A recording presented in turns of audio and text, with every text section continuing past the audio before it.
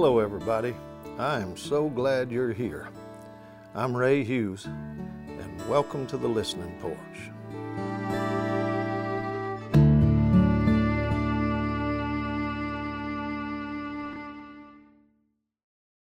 As far as old family stories, I got plenty of them, but I thought I might just kind of show you a picture. There's our old home place in a place called Adolphus, Kentucky on Garrett's Creek. That house is sitting in Kentucky, and the road where the picture is taken from was in Tennessee. There's the old smokehouse there on one side. There's a two-room house, about 12 by 12 in each room, and with a kind of started off almost like a lean-to kitchen on the back of it, where Granny did all the cooking, the old wood stove. And man, I've eaten my weight many times in cornbread in that little kitchen right there.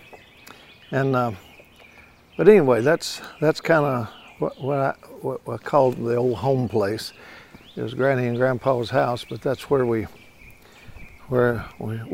call home. And because we moved so much, and we would with my mom and dad, we were always moving, looking for work and looking for a better day, but most of the better days never came, so we would wind up living back there with Granny and Grandpa, and did for most of my childhood. That felt like the anchor place, you know. And but after this storm came through last night, and it was really a harsh storm, I got to thinking about those days there in Garrett's Creek. I remember one May morning, Granny was a bit nervous acting that day, and she was afraid all the time. She was so afraid of storms. She was afraid of snakes. She was afraid the old house was going to catch on fire. She was always afraid for us kids, you know. We all slept us kids slept in the back room.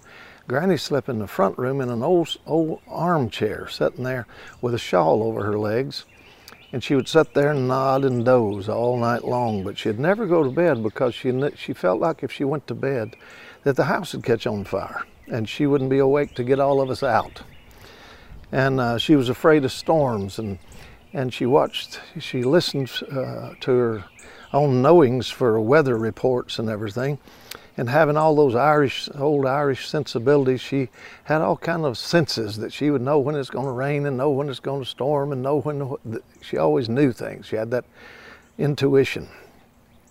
And but then our world kind of changed when we wound up with the radios, because they put an old radio on top of that old refrigerator in the kitchen, and she would stand there in the mornings and listen to the weather report, and she knew that the storms were coming.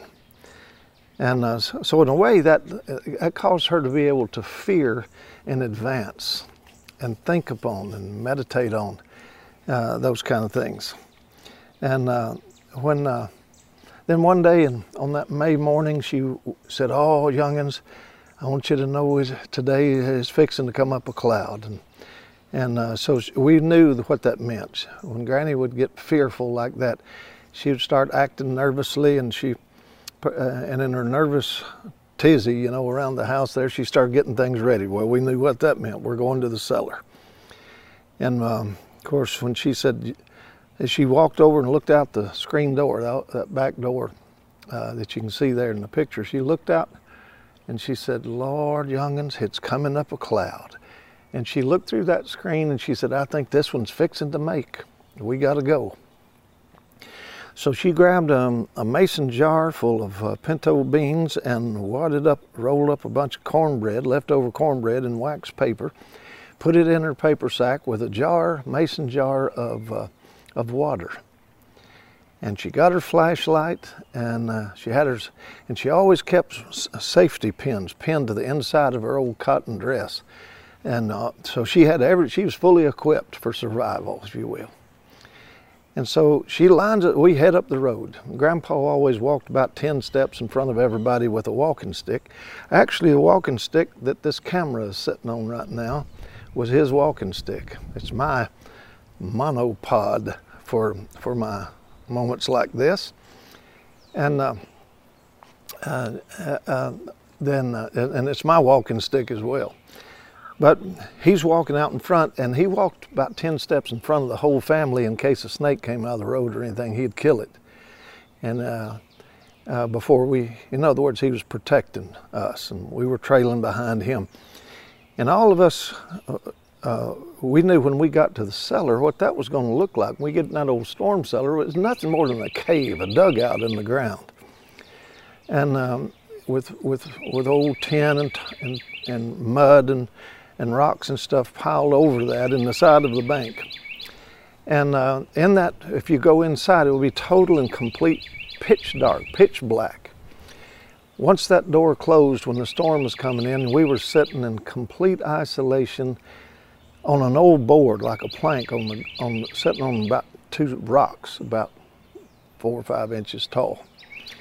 And Grandpa would be sitting on one end, then my granny beside of him, my brother Junior beside of her, me beside of Junior, Sue beside of me, Marty and Delbert and on down, and May and Dorothy, everybody, whoever was in the cellar, were all sitting there in this line. Total pitch black, but being protected from the storm.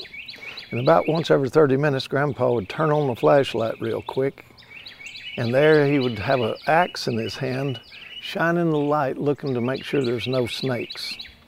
And then they would turn the light back off to save the battery, and so we would sit there in that total pitch black. You couldn't see the end of your nose. And but in those times, that's when Grandpa would tell stories, or Granny would tell stories, and we would go to that story place. And that was the diversion or the distraction from the darkness that we were in. To tell stories became very valuable to us. And I think maybe on some level, that's one of the reasons I'm a storyteller today, was there so many storms came in my childhood that I became a storyteller, which is a guardian of memories. And so I try to guard the memories that are valuable, and some of them were actually from dark places, but I also try to find the value in those as well. But we would sit there in that place. But on that particular May morning, on the way to the storm cellar, about halfway up the hill, my brother was helping my granny along, and all of a sudden she says, "Oh, well, I lost my finger hold." And so she reached to get hold of his arm again after losing her finger hold, as she called it, finger hold. She reached back to get a hold of his arm again, and she didn't, and she fell. And when she fell, she died. And there in the middle of the road on Garrett's Creek, my granny went to heaven.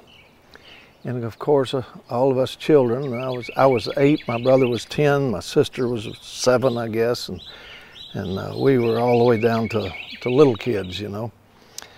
But I just remember standing there and watching my granny die. And in a few minutes, while I looked up, and the sky was exactly like it is today.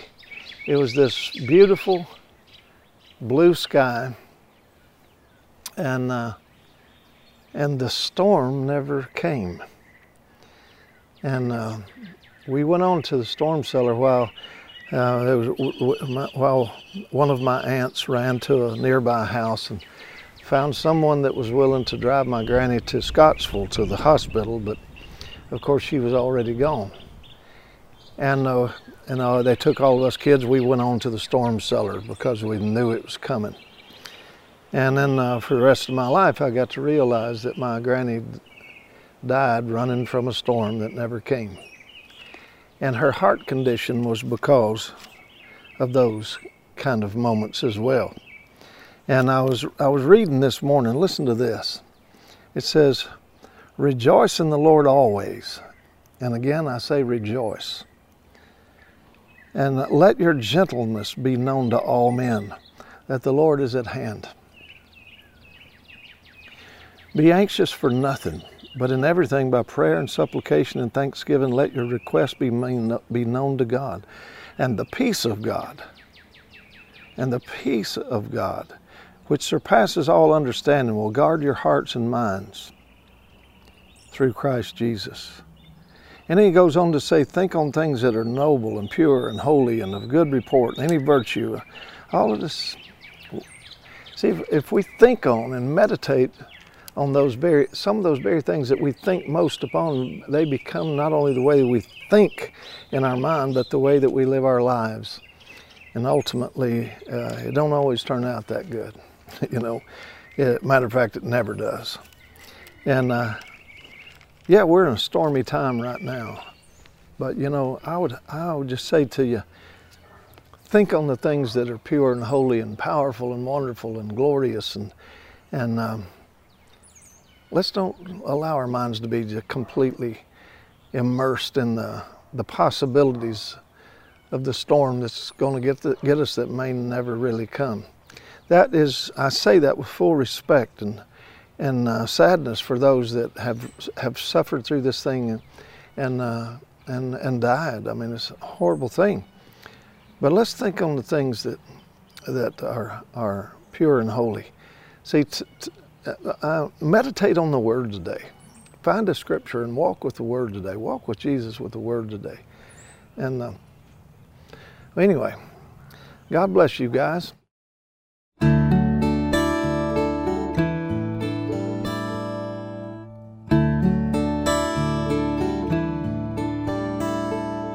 Thanks for coming to the Listening Porch. Now, you may have to leave, but you don't have to stay gone.